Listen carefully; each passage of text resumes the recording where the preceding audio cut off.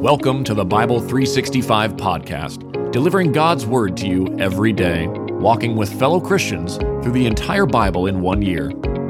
Each book of the Bible is read by a different member of Holy Trinity Lutheran Church in Edmond, Oklahoma, bringing new voices to a timeless story. Let's hear God's Word for today. 1 Chronicles chapter 10. The Philistines fought against Israel, and Israel's men fled from them. Many were killed on Mount Gilboa. The Philistines pursued Saul and his sons and killed his sons Jonathan, Abinadab, and Malchishua. When the battle intensified against Saul, the archers spotted him and severely wounded him. Then Saul said to his armor-bearer, "Draw your sword and run me through with it, or these uncircumcised men will come and torture me." But his armor-bearer would not do it because he was terrified. Then Saul took his sword and fell on it. When his armor-bearer saw that Saul was dead, he also fell on his own sword and died. So Saul and his 3 sons died, his whole house together. When all the men of Israel in the valley saw that the army had fled and that Saul and his sons were dead, they abandoned their cities and fled. So the Philistines came and settled in them. The next day, when the Philistines came to strip the slain, they found Saul and his sons dead on Mount Gilboa. They stripped Saul, cut off his head, took his armor, and sent messengers throughout the land of the Philistines to spread the good news to their idols and the people. Then they put his armor in the temple of their gods and hung his skull in the temple of Dagon. When all of Jabesh Gilead heard everything the Philistines had done to Saul, all their brave men set out and retrieved the body of Saul and the bodies of his sons and brought them to Jabesh. They buried their bones under the oak in Jabesh and fasted 7 days. Saul died for his unfaithfulness to the Lord, because he did not keep the Lord's word. He even consulted a medium for guidance, but he did not inquire of the Lord. So the Lord put him to death and turned the kingdom over to David, son of Jesse. 1 Chronicles chapter 11. All Israel came together to David at Hebron and said, "Here we are, your own flesh and blood. Even previously, when Saul was king, you were leading Israel out to battle and bringing us back. The Lord your God also said to you, 'You will shepherd my people Israel, and you will be ruler over my people Israel.'" So all the elders of Israel came to the king at Hebron. David made a covenant with them at Hebron in the Lord's presence, and they anointed David king over Israel in keeping with the Lord's word through Samuel. David and all Israel marched to Jerusalem, that is Jebus. The Jebusites who inhabited the land were there. The inhabitants of Jebus said to David, "You will never get in here." Yet David did capture the stronghold of Zion, that is, the city of David. David said, "Whoever is the first to kill a Jebusite will become chief commander." Joab, son of Zeruiah, went up first, so he became the chief. Then David took up residence in the stronghold. Therefore it was called the city of David. He built up the city all the way around from the supporting terraces to the surrounding parts, and Joab restored the rest of the city. David steadily grew more powerful, and the Lord of armies was with him. The following were the chiefs of David's warriors, who together with all Israel strongly supported him in his reign to make him king according to the Lord's word about Israel. This is the list of David's warriors. Jashobeam, son of Hachmoni, was the chief of the 30. He wielded his spear against 300 and killed them at one time. After him, Eleazar, son of Dodo, the Ahohite, was one of the 3 warriors. He was with David at Pasdamim when the Philistines had gathered there for battle. There was a portion of a field full of barley where the troops had fled from the Philistines, but Eleazar and David took their stand in the middle of the field and defended it. They killed the Philistines, and the Lord gave them a great victory. 3 of the 30 chief men went down to David to the rock at the cave of Adullam, while the Philistine army was encamped at the Rephaim valley. At that time, David was in the stronghold, and a Philistine garrison was at Bethlehem. David was extremely thirsty and said, "If only someone would bring me water to drink from the well at the city gate of Bethlehem." So the 3 broke through the Philistine camp and drew water from the well at the gate of Bethlehem. They brought it back to David, but he refused to drink it.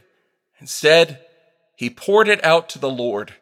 David said, I would never do such a thing in the presence of my God. How can I drink the blood of these men who risk their lives? For they brought it at the risk of their lives, so he would not drink it. Such were the exploits of the three warriors. Abishai, Joab's brother, was the leader of the three. He raised his spear against 300 men and killed them, gaining a reputation among the three. He was more honored than the three and became their commander, even though he did not become one of the three. Benaiah, son of Jehoiada, was the son of a brave man from Kabzeel, a man of many exploits. Benaiah killed 2 sons of Ariel of Moab, and he went down into a pit on a snowy day and killed a lion. He also killed an Egyptian who was 7.5 feet tall. Even though the Egyptian had a spear in his hand like a weaver's beam, Benaiah went down to him with a staff, snatched the spear out of the Egyptian's hand, and then killed him with his own spear. These were the exploits of Benaiah, son of Jehoiada, who had a reputation among the three warriors. He was the most honored of the 30, but he did not become one of the three. David put him in charge of his bodyguard. The best soldiers were Joab's brother Asahel, Elhanan, son of Dodo of Bethlehem, Shemoth the Hararite, Helez the Pelonite, Ira, son of Ikesh the Tekoite, Abietzer the Anathothite, Sibbecai the Hushathite, Eli the Ahoite, Maharai the Netophathite, Heled, son of Baanah the Netophathite, Ithai, son of Ribai of Gibeah of the Benjaminites, Benai the Pirathonite, Hurai from the wadis of Gaash, Abiel the Arbathite, Osmaveth the Baharumite, Eliabah the Shaalbonite, the sons of Hashem the Gizonite, Jonathan the son of Saji the Haranite, Ahiam son of Sakar the Haranite, Eliphal son of Hefer the Mecherathite, Ahijah the Pelonite, Hetzro the Carmelite, Narai the son of Etzbai, Joel the brother of Nathan, Mibhar the son of Hagri, Zelek the Ammonite, Naharai the Beerothite, the armor-bearer for Joab son of Zeruiah, Ira the Ithrite, Gareb the Ithrite, Uriah the Hethite, Zabad son of Ahlai, Adina son of Shiza the Reubenite, chief of the Reubenites, and 30 with him, Hanan son of Maacah, Jehoshaphat the Mithnite, Uzziah the Ashterothite, Shammah and Jeeliel, sons of Hotham the Arorite, Jediel, son of Shimri, and his brother Joha the Tizite, Eliel the Mahavite, Jeribai and Joshaviah, the sons of Elnaam, Ithma the Moabite, Eliel, Obed, and Jaasiel the Mezobaite. 1 Chronicles chapter 12. The following were the men who came to David at Ziklag while he was still banned from the presence of Saul, son of Kish. They were among the warriors who helped him in battle. They were archers who could use either the right or the left hand, both to sling stones and shoot arrows from a bow. They were Saul's relatives from Benjamin. Their chief was Ahiezer, son of Shema, the Gibeathite. Then there was his brother Joash, Jeziel and Pelet, sons of Azamaveth, Barakah, son of Jehu, the Anathothite, Ishmaiah, the Gibeonite, a warrior among the 30 and a leader over the 30, Jeremiah, Jahaziel, Johanan, Josabad, the Gederathite, Eluzah, Jerimoth, Belaliah, Shemariah, Shephathiah the Heraphite, Elkanah, Ishiah, Azarel, Joetzer, and Jashobeam, the Korahites, and Jeolah and Zebediah, the sons of Jehoram of Gedor. Some Gadites defected to David at the stronghold in the desert. They were valiant warriors, trained for battle, expert with shield and spear. Their faces were like the faces of lions, and they were swift as gazelles on the mountains. Etzer was their chief. Obadiah 2nd, Eliab 3rd, Mishmanah 4th, Jeremiah 5th, Attai 6th, Eliel 7th, Johanan 8th, Elzabad 9th, Jeremiah 10th, and Machbaniah 11th. These Gadites were army commanders. The least of them was a match for 100, and the greatest of them for 1,000. These are the men who crossed the Jordan in the first month when it was overflowing all its banks and put to flight all in those valleys to the east and to the west.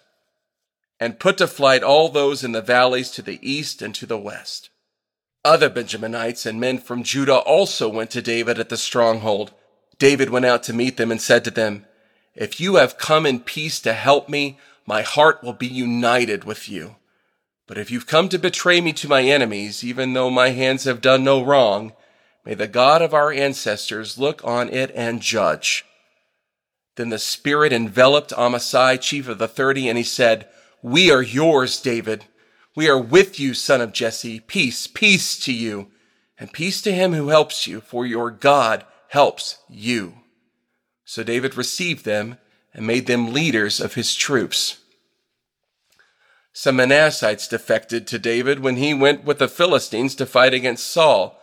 However, they did not help the Philistines because the Philistine rulers sent David away after a discussion. They said, "It will be our heads if he defects to his master Saul." When David went to Ziklag, some men from Manasseh defected to him: Adnah, Jozabad, Jedaliel, Michael, Jozabad, Elihu, and Zilithai, chiefs of thousands in Manasseh. They helped David against the raiders, for they were all valiant warriors and commanders in the army. At that time, men came day after day to help David, until there was a great army, like an army of God.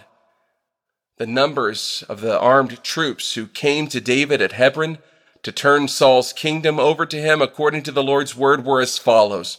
From the Judahites, 6,800 armed troops bearing shields and spears. From the Simeonites, 7,100 valiant warriors ready for war. From the Levites, 4,600, in addition to Jehoiada, leader of the house of Aaron, with 3,700 men, and Zadok, a young, valiant warrior, with 22 commanders from his ancestral family. From the Benjaminites, the relatives of Saul, 3,000. Up to that time, the majority of the Benjaminites maintained their allegiance to the house of Saul. From the Ephraimites, 20,800 valiant warriors who were famous men in their ancestral families. From the half-tribe of Manasseh, 18,000 designated by name to come and make David king. From the Issacharites, who understood the times and knew what Israel should do, 200 chiefs, with all their relatives under their command. From Zebulun, 50,000 who could serve in the army, trained for battle with all kinds of weapons of war, with one purpose, to help David. From Naphtali, 1,000 commanders accompanied by 37,000 men with shield and spear. From the Danites, 28,600 trained for battle. From Asher, 40,000 who could serve in the army trained for battle. From across the Jordan, from the Reubenites, Gadites, and the half-tribe of Manasseh, 120,000 men equipped with all the military weapons of war. All these warriors, lined up in battle formation, came to Hebron wholeheartedly determined to make David king over all Israel. All the rest of Israel was also of one mind to make David king. They spent 3 days there, eating and drinking with David, for their relatives had provided for them. In addition, their neighbors from as far away as Issachar, Zebulun, and Naphtali came and brought food on donkeys, camels, mules, and oxen, abundant provisions of flour, fig cakes, raisins, wine, and oil, herds, and flocks. Indeed, there was joy in Israel.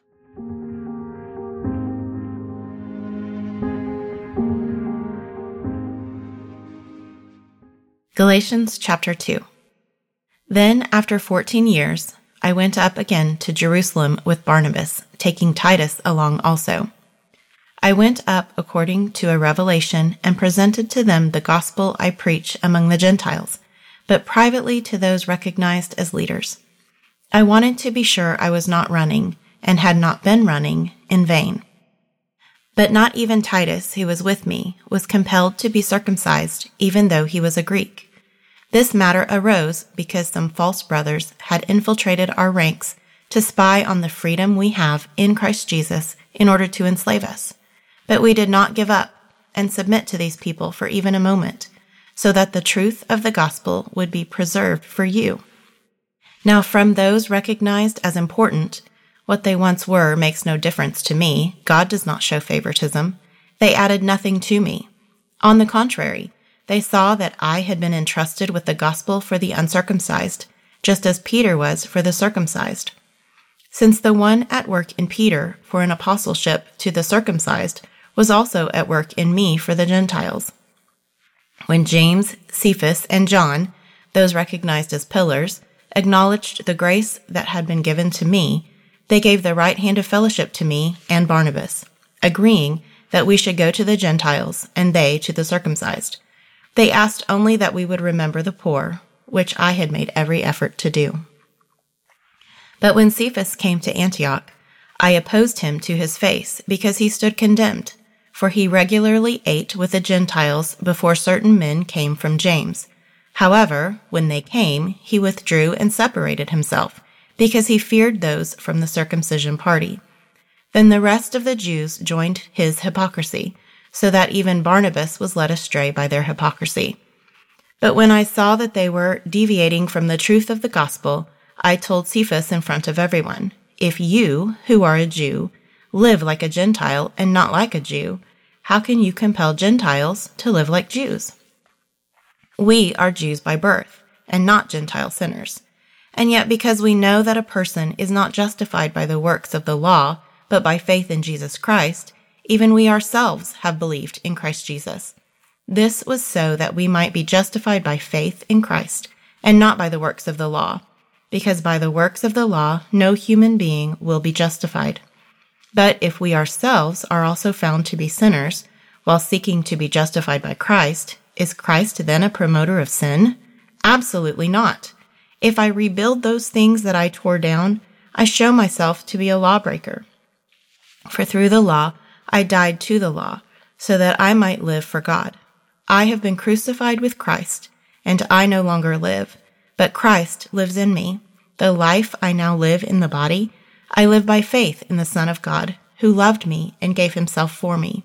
I do not set aside the grace of God, for if righteousness comes through the law, then Christ died for nothing." This has been the Bible 365 podcast, a production of Holy Trinity Lutheran Church and School in Edmond, Oklahoma, in collaboration with Cinematic Waves TV and Film Post-Production Studios. The Christian Standard Bible is copyright 2017 by Holman Bible Publishers, used by permission. Having heard the word for today, may the same Holy Spirit who inspired Scripture now inspire faith in you to live each day as a disciple of Jesus Christ. Love God, love one another, and love your neighbor.